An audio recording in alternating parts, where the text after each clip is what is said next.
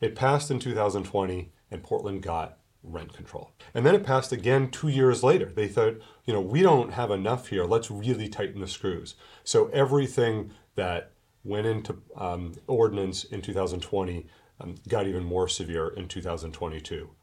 Lower increase of rents, longer notices, higher fines, higher registration fees. It just really clamped down, such that today, I think Portland's rent control is considered among the most strict in the country. MEREDA Matters.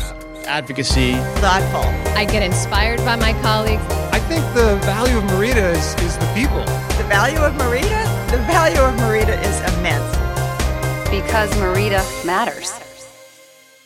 Welcome, friends, to another episode of MEREDA Matters, the podcast that lets you listen in on conversations with people who are driving responsible development in Maine. I'm Craig Young. I'm the current president of MEREDA and a partner and broker at the Vogel Company. And joining me today is a dear friend of many, many years, I don't know how many, but is Gary Vogel. Gary, how are you? I'm well, thank you. Gary is an attorney with Drummond Woodsum. He is a former MEREDA president, still on the board, and a very busy guy. I've known Gary over 20 years or so doing what I would say are fairly complex real estate deals, whether it's land use and approvals, financing, getting people out of trouble. Gary, tell us a little bit about your practice in real estate and sort of what brings you here today. Sure. Yeah, I've always had an interest in land use and development, and I have to say a lot of that came about by virtue of, first volunteering to be on the MEREDA Public Policy Committee and then chairing it for many years and really diving in and getting involved in real estate policy. And so, and that's been great for me professionally, and that I've been able to use that to help my clients. And I do a lot of complicated development with clients. I'd say probably 50% of my practice is representing affordable housing developers. Affordable housing is obviously, it's complicated.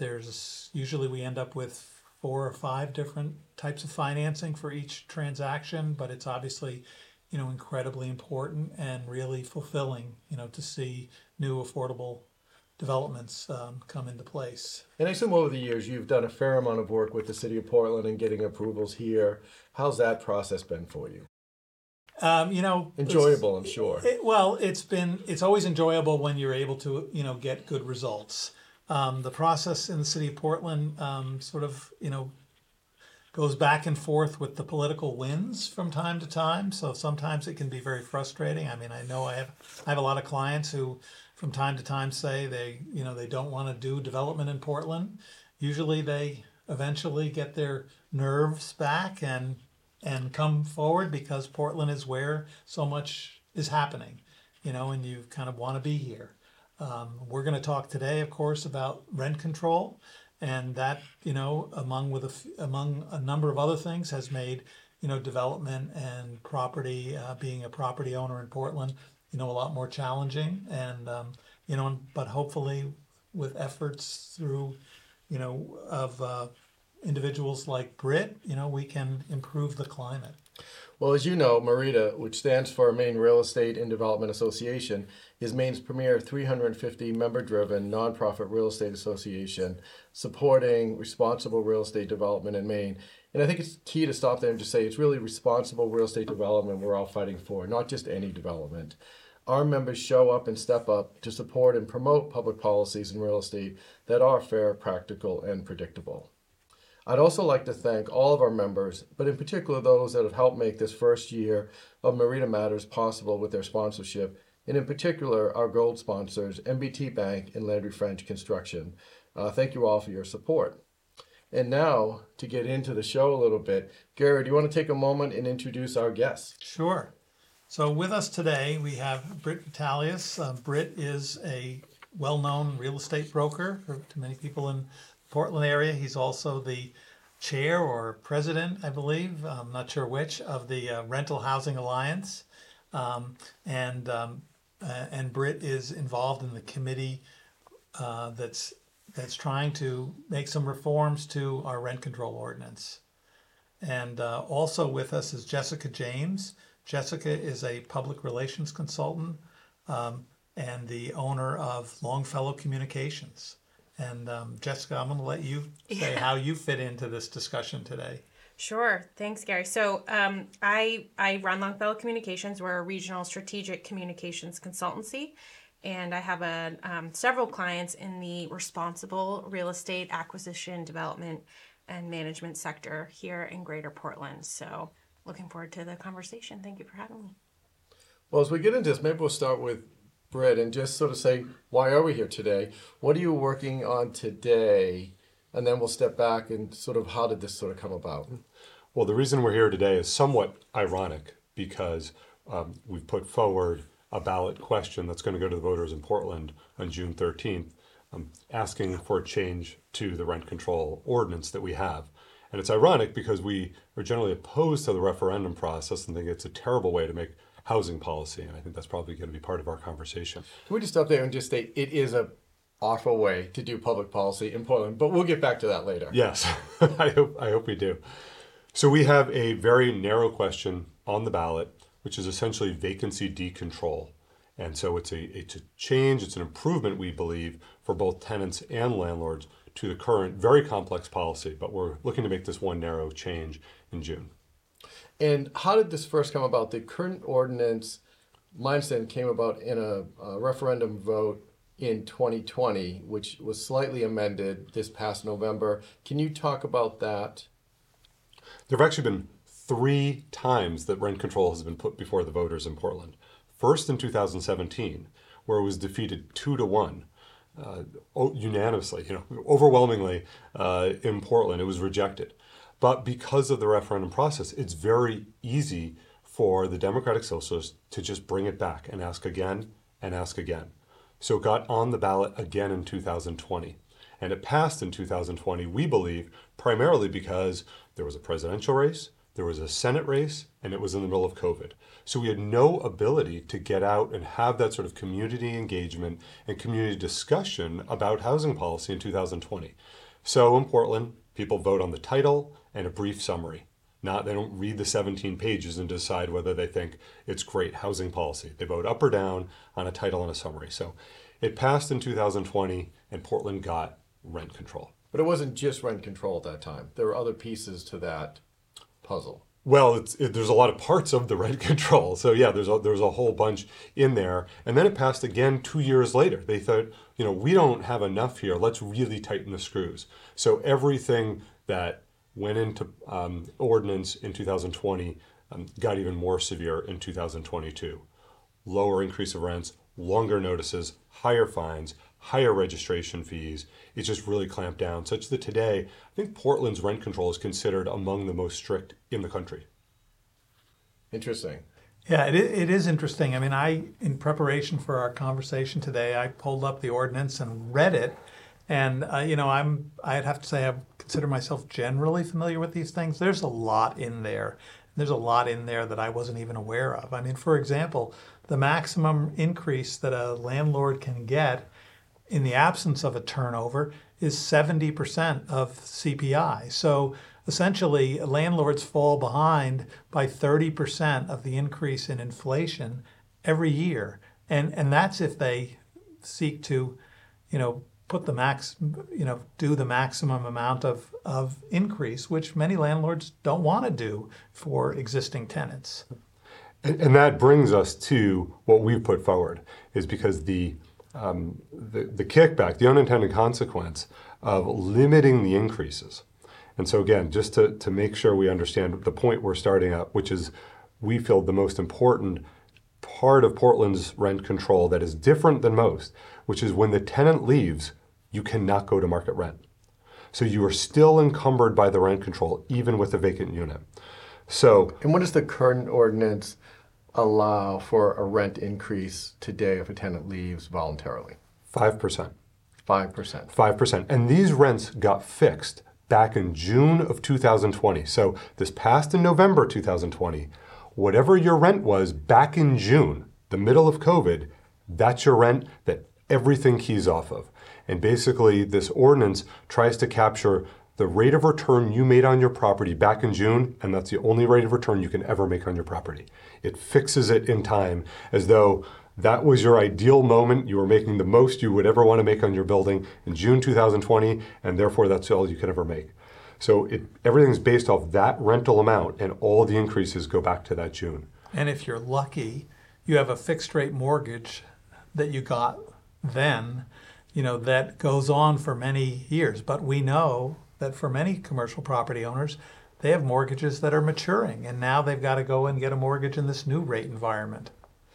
And not just rate. I mean, if you look at where rates were in 20 and 22, it was 3, maybe 4%. Today, we're twice that. We're somewhere in the 6-7%. Inflation alone, just on upkeep to an apartment building, which I don't know who else here has owned them in the past, but I have, and it's always more than you think, right? And so it doesn't really allow for that. I know there's some caveats, but it doesn't fully allow for that. Yeah, well, and the caveats are very narrow and include going before a rent board, which is a volunteer board made up primarily of tenants.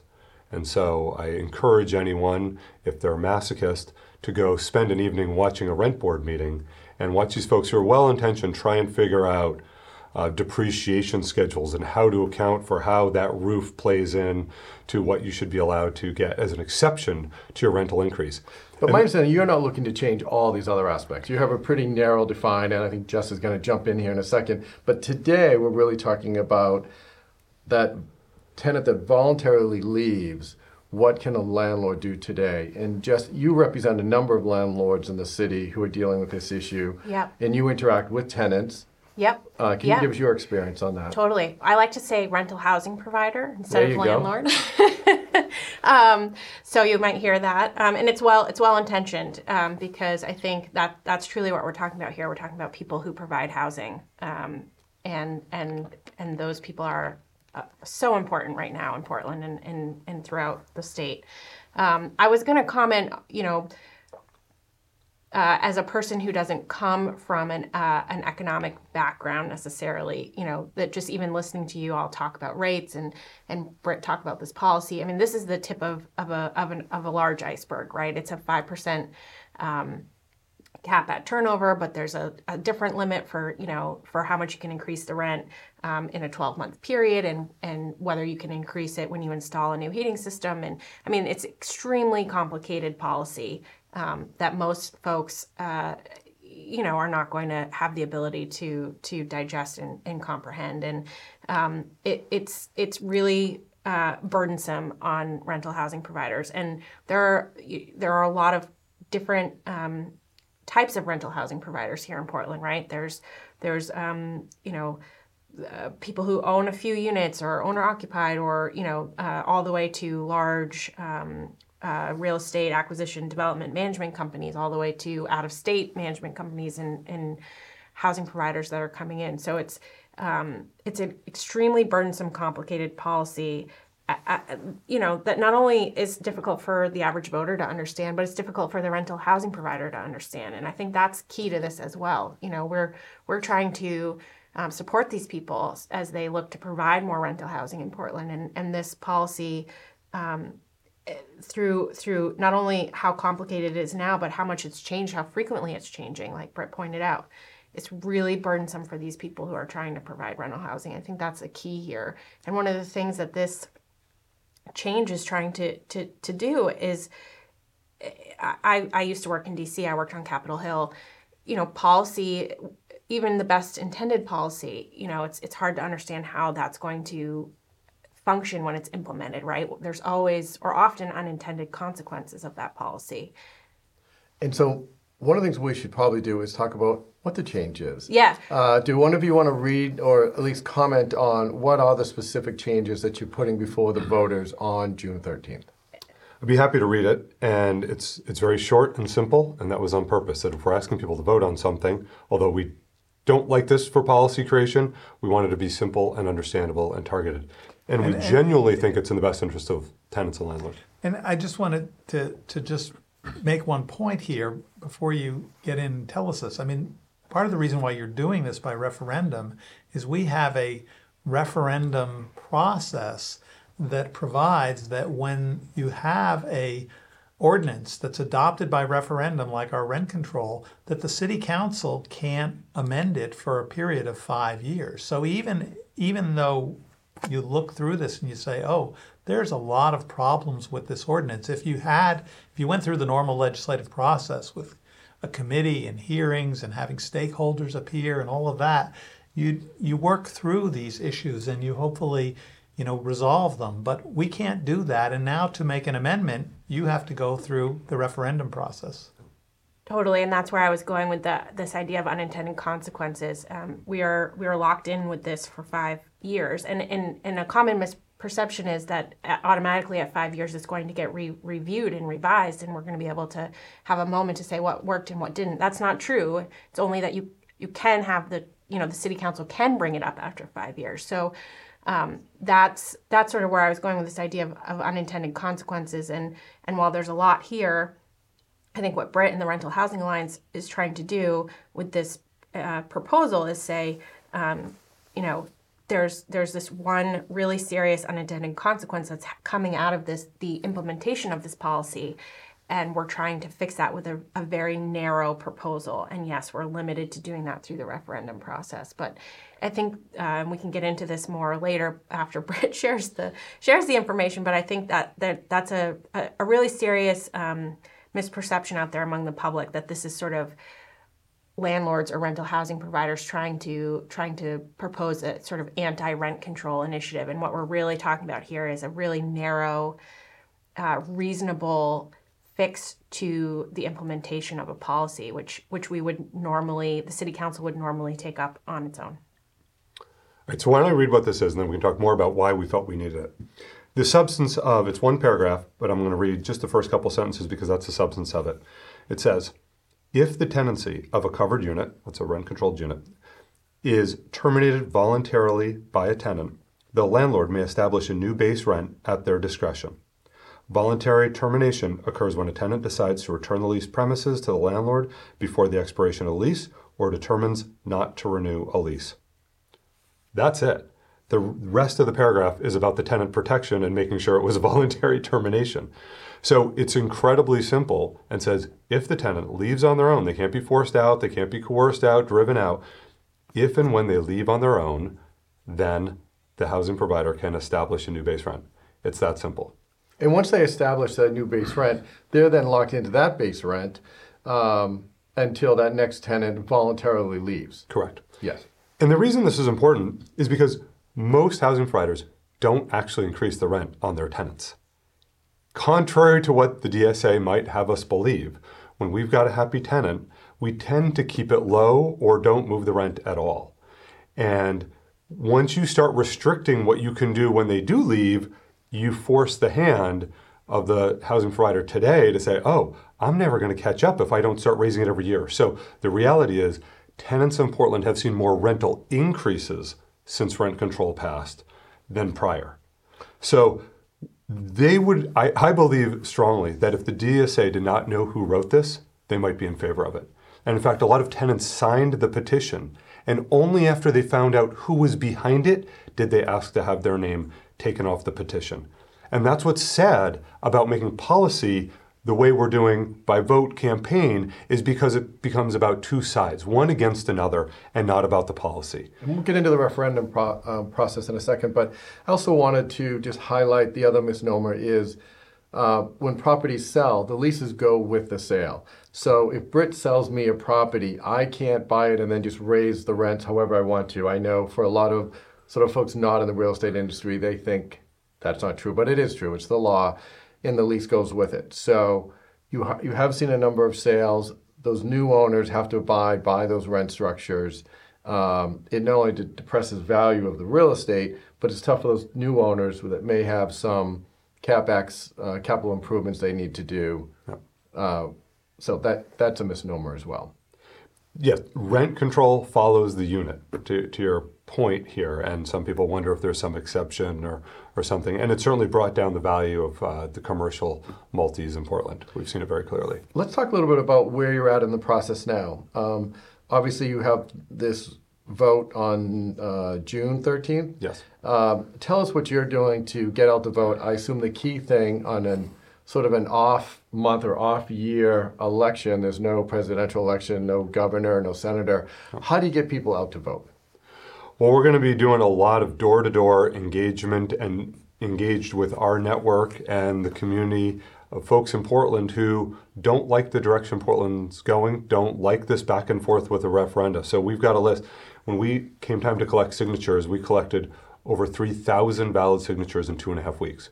It was a Herculean effort, but we got it, and we saw that people in Portland don't like this process and they don't like the way it's going. So we're going to just have to reach back out to all these folks and make sure they get out to vote on election day, and that's going to be the challenge. So we're going to look, and we're right in the process now of what technology is available, what text reminders can we have out there, and emails and door to door and call trees. But this really is getting out your neighbors and making sure.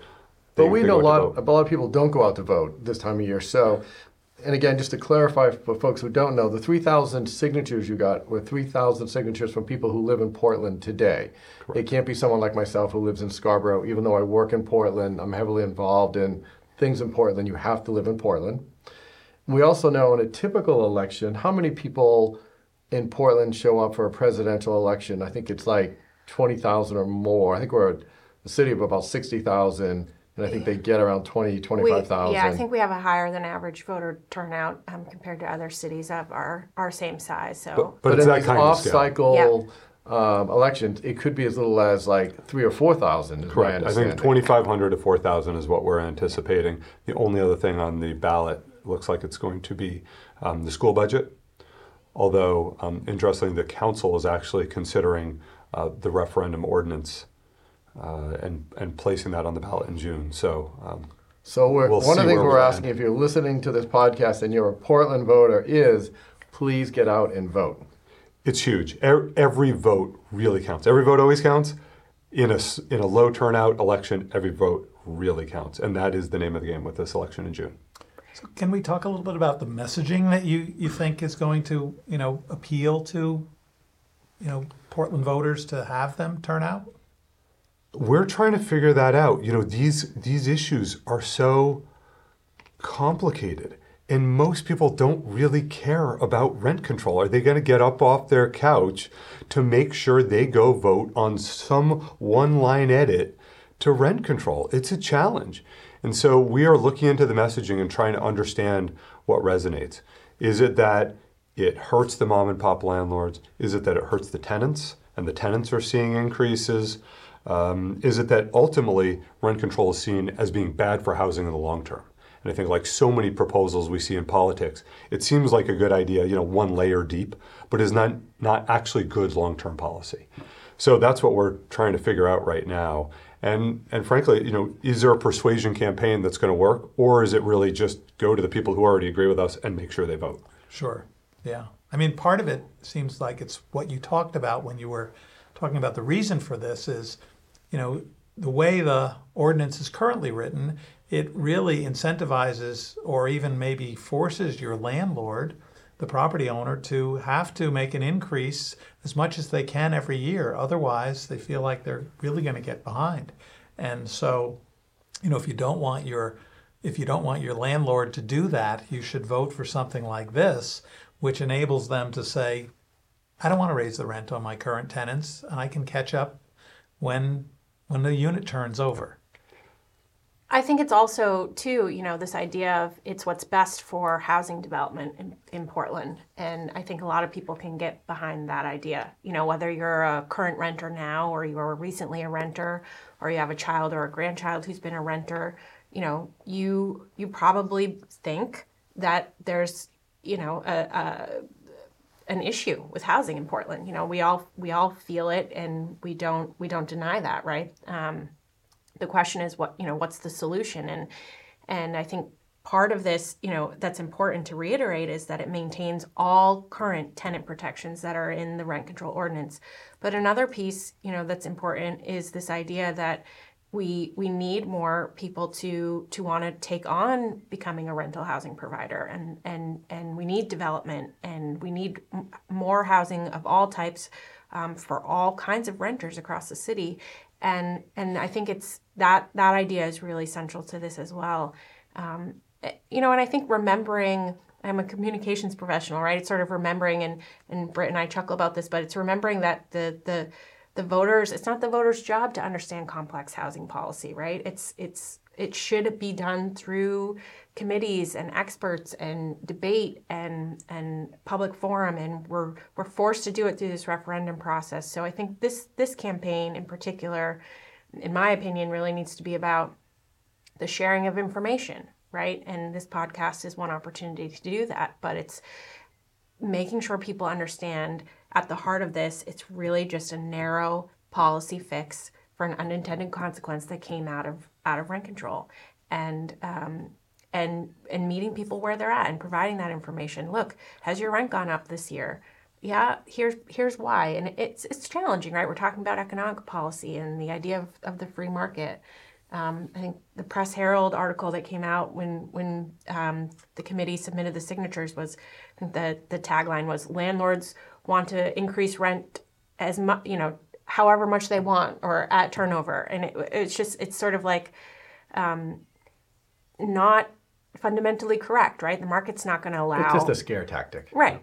The market's not going to allow Brit to raise his rents as high as he wants. As much as I want. Which would be great, but it's just not reality. And the other reality is, I think this is the only city in the state that allows this. We know that there was a potential competing process to fix this within the city council itself, and they ultimately backed away from it. There's been another rent control measure approved in South Portland, which South Portland has said they're not going to hire people to police and really follow. But even in their ordinance, they stopped short of capping the rate increase for a turnover because they realize it's just not good business. So even in other cities where you're seeing people talk about this and initiate some legislation regarding it, they've bypassed a fixed rate of return once a tenant rolls over. And so I think you're really getting us where the rest of the state kind of is. Is that fair? I think that's a good way to say it. And frankly, we would love more. I mean, this is not some landlord wish list that we're putting in here. There's a lot of tough stuff in the current ordinance that we're not touching. We really made this as narrow and as good for both the housing providers and the tenants as possible. And the South Portland situation really illustrates how it's such a great contrast of the kind of policy you come to if you go through deliberation. And they took 6 months, a very liberal council, and came to something very different than Portland. And something that we did not oppose, frankly, as a rental housing alliance, because they're trying to put on guardrails to stop the really egregious behavior where some out-of-state landlord could come in and effectively give notice to 60 families all at once and displace a whole bunch of families and kids in school systems and all that. And we said, you know what? That's also not okay. And so I don't begrudge communities for looking at the issue. Housing is extremely constrained right now, and to look at putting some guardrails on makes sense. But that's so different from what we have in Portland, which was written by our most extreme political group, the Democratic Socialists. They wrote their wish list, and it was an up or down vote. And that's just such a different product than if we had gone through the deliberative process. And ultimately, it really is going to be bad for the city of Portland and for housing in Portland. Whichever side of the political spectrum you're on, it's a terrible way to write policy. So, and we keep talking about rent control, but coming back to the referendum. Yeah.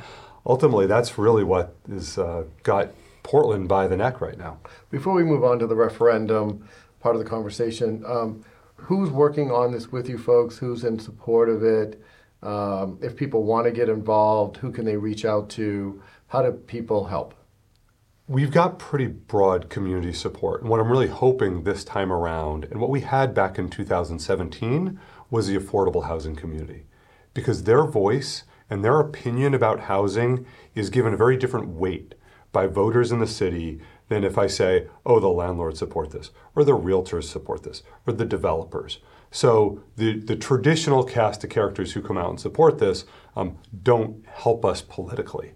We need broader support, and we need other folks in the community to stand up and say, this really is better. We're comfortable standing behind this. The affordable housing folks go to their boards and say, this is important. We want to stand up. So we're hoping to get those folks involved. And this ordinance does not affect affordable housing. They're under their own They're exempt. criteria. They're exempt because they have their own funding that caps their increase. So it has nothing to do with affordable housing. These are market rate only housing. Affordable housing is explicitly exempt, and owner-occupied 2, 3, and 4 unit multifamilies are explicitly exempt. And if somebody wants to get involved in the campaign, who do they call? Brit, what's your phone number? They can call me. They can go to, we're putting up a website, I think. Yep. Yeah. It's really a grassroots community effort at this point. And Brit and the Rental Housing Alliance and a lot of the Housing Alliance members are really active. So there's information on that website, and we'll take all the help we can get. I mean, I think it's to Brit's point, it's sort of unnecessarily political, unnecessarily contentious. It's the nature of the political process. It's not something that's novel to this proposal. But anybody who's supportive of additional housing supply, in Portland should be supportive of this proposal, I would imagine. Though, that's really an important point that you make, because, although this is about the ordinance and really one very narrow piece of the ordinance, the bigger picture is about increasing the availability of housing of all types, which we know is the solution to the problem. I mean, at the time that this rent control ordinance was adopted, there were a number of other referenda that also had similar, impacts that sort of depressed housing, development. When you look around the city right now, you don't really see that because there's a couple of really large projects that are under construction, but many people probably don't realize that those sort of came in under the wire, and that those projects, could not be approved today in their current form. And as a result, I know I moderated a panel with MEREDA on the Green New Deal, and we were looking at the city's own data about how many permits and housing starts there had been since the adoption of the Green New Deal and rent control, and they were way down. And so one of the things that we need to focus on is, how important these kinds of measures are to making sure that, housing providers want to continue to come and develop housing in Portland, which we desperately need. Oh, we do. By some reports, the state of Maine is 20,000 units short of housing. That includes single-family homes, market rate, affordable housing, senior housing, and the rest. So that's a lot of housing for a relatively small state like Maine. And I think Portland is the bulk of that. It's something like 5,000 units short. So we need a lot of housing, and having these barriers isn't going to help. It certainly doesn't help. We talk to developers all the time, and nobody is considering developing housing in Portland.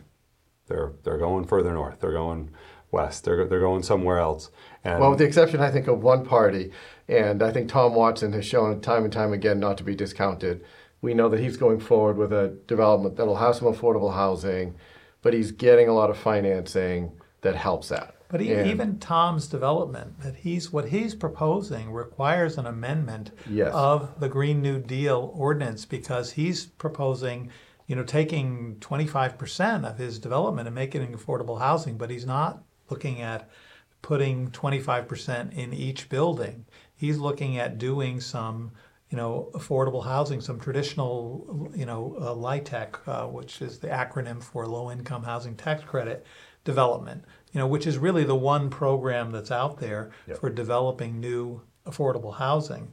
And I think it makes sense, but it's going to require an amendment of the ordinance. And unless the city council, elects to amend the 5-year rule, he's going to have to go out to the public and get that amended by referendum as well, which could be very challenging. Which is no way to do business. It is no way to do business. So let's talk about the referendum process for a bit. I know, Gary, you're very familiar with this. I'm going to let you lead the charge in this discussion because you're the big brain on this one.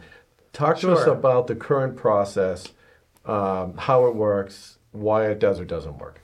Yeah, and Brit probably knows more of some of the details in terms of the gathering of signatures, because you've just been through that, than I do. But essentially, and this is based on state law.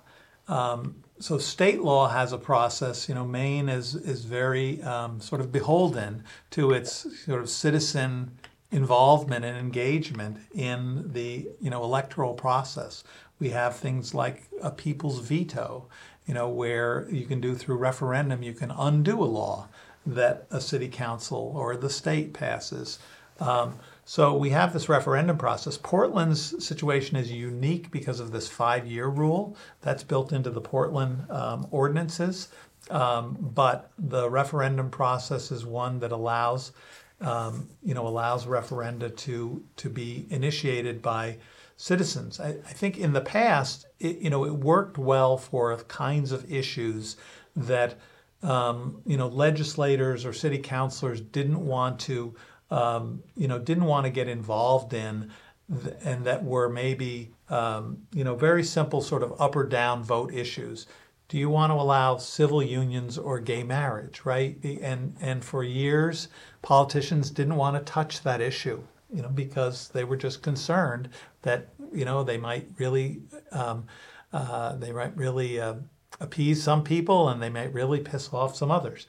Same thing. Another one would be, cannabis was done. Some of that was done through the referendum process on a statewide basis.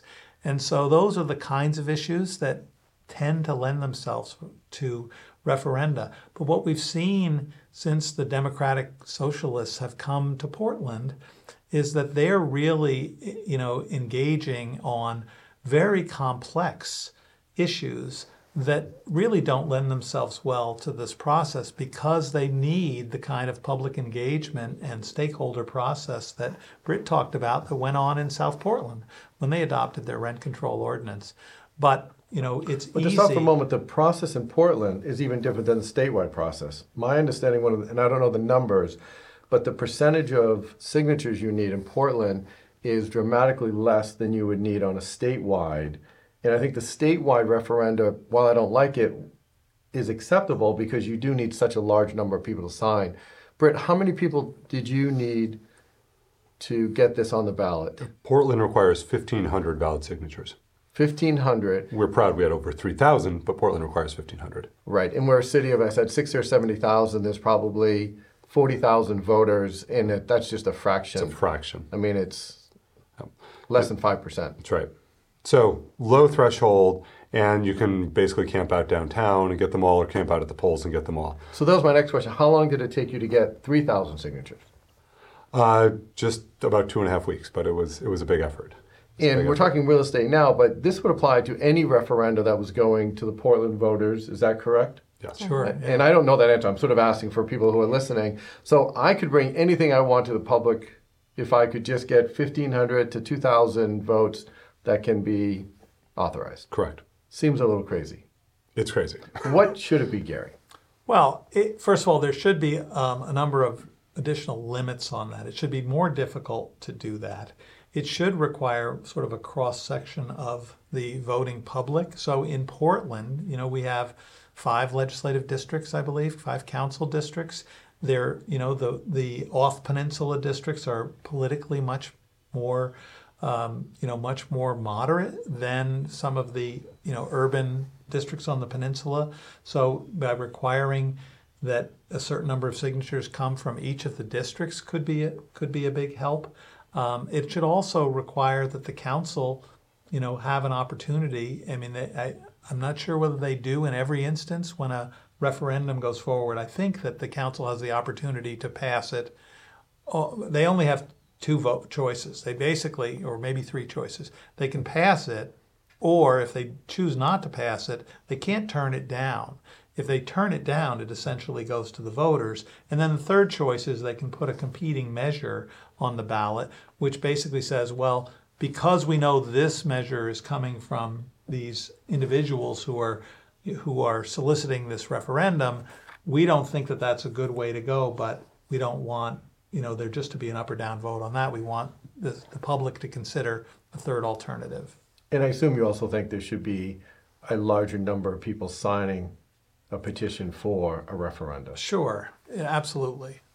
I think one of the challenges too, and this can both ways, whether you're trying to put something on the ballot or not. But when you're asked to sign this, what you're signing is a document saying you wish to see it on the ballot, not that you support the policy proposal, right? And the people gathering your signature are required to provide you with a full copy of the proposal that you're saying should be on the ballot. But I think it's probably infrequent that someone sits there, on the sidewalk in front of the grocery store and reads the entire proposal. And these things tend to be long, they tend to be complicated, and they require the kind of explanation that we're getting the opportunity to give here today, but not while you're, I'm running in with my 3 kids to get groceries. So, it connects back to that time-honored tradition. I can remember as a kid, my father being involved in one for the clear-cutting referendum, but this time-honored tradition of, you can have your day in court kind of thing. I'm going to sign this and let you have the chance to put it in front of voters. And it's not necessarily an up or down signature on whether the proposal or the policy is good or bad.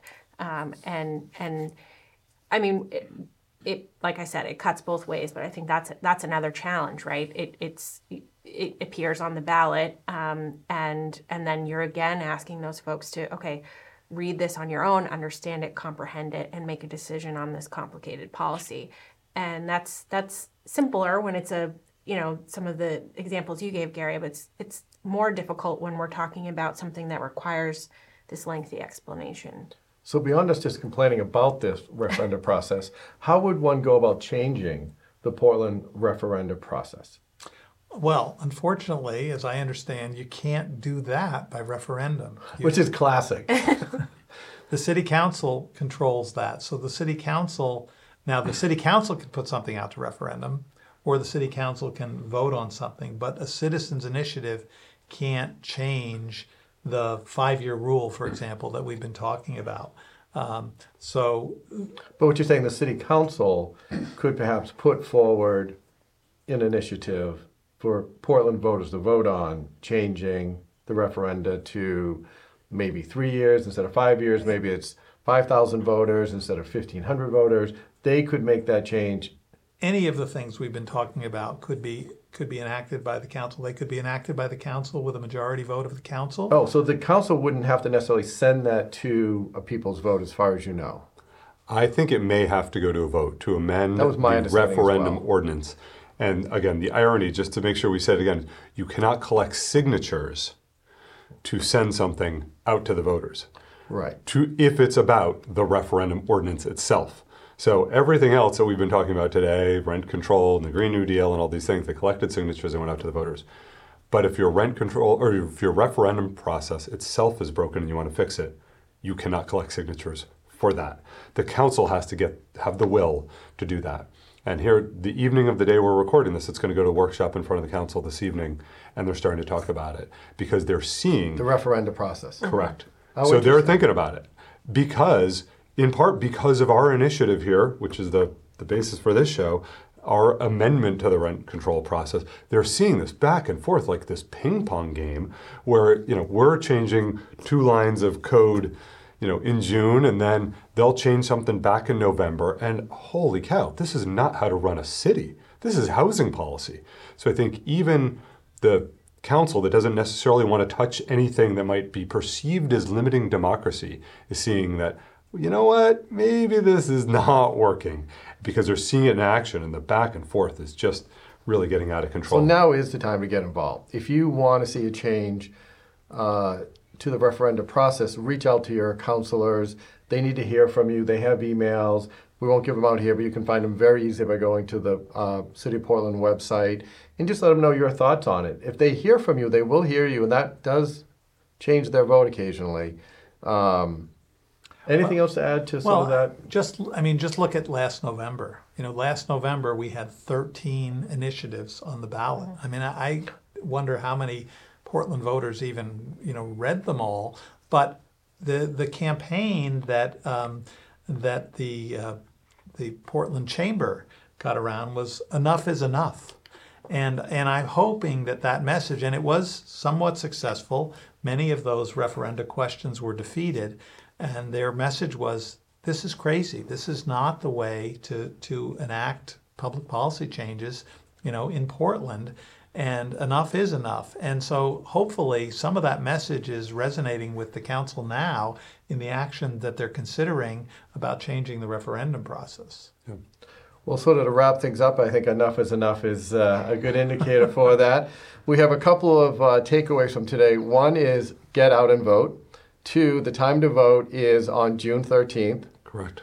If you want to get involved in this campaign, reach out to Brit or Jessica, or if you can't find them, call me, Craig Young. You can find me at MEREDA or at Bowler's Company, and I will get you in contact with these folks. But the key thing is get involved.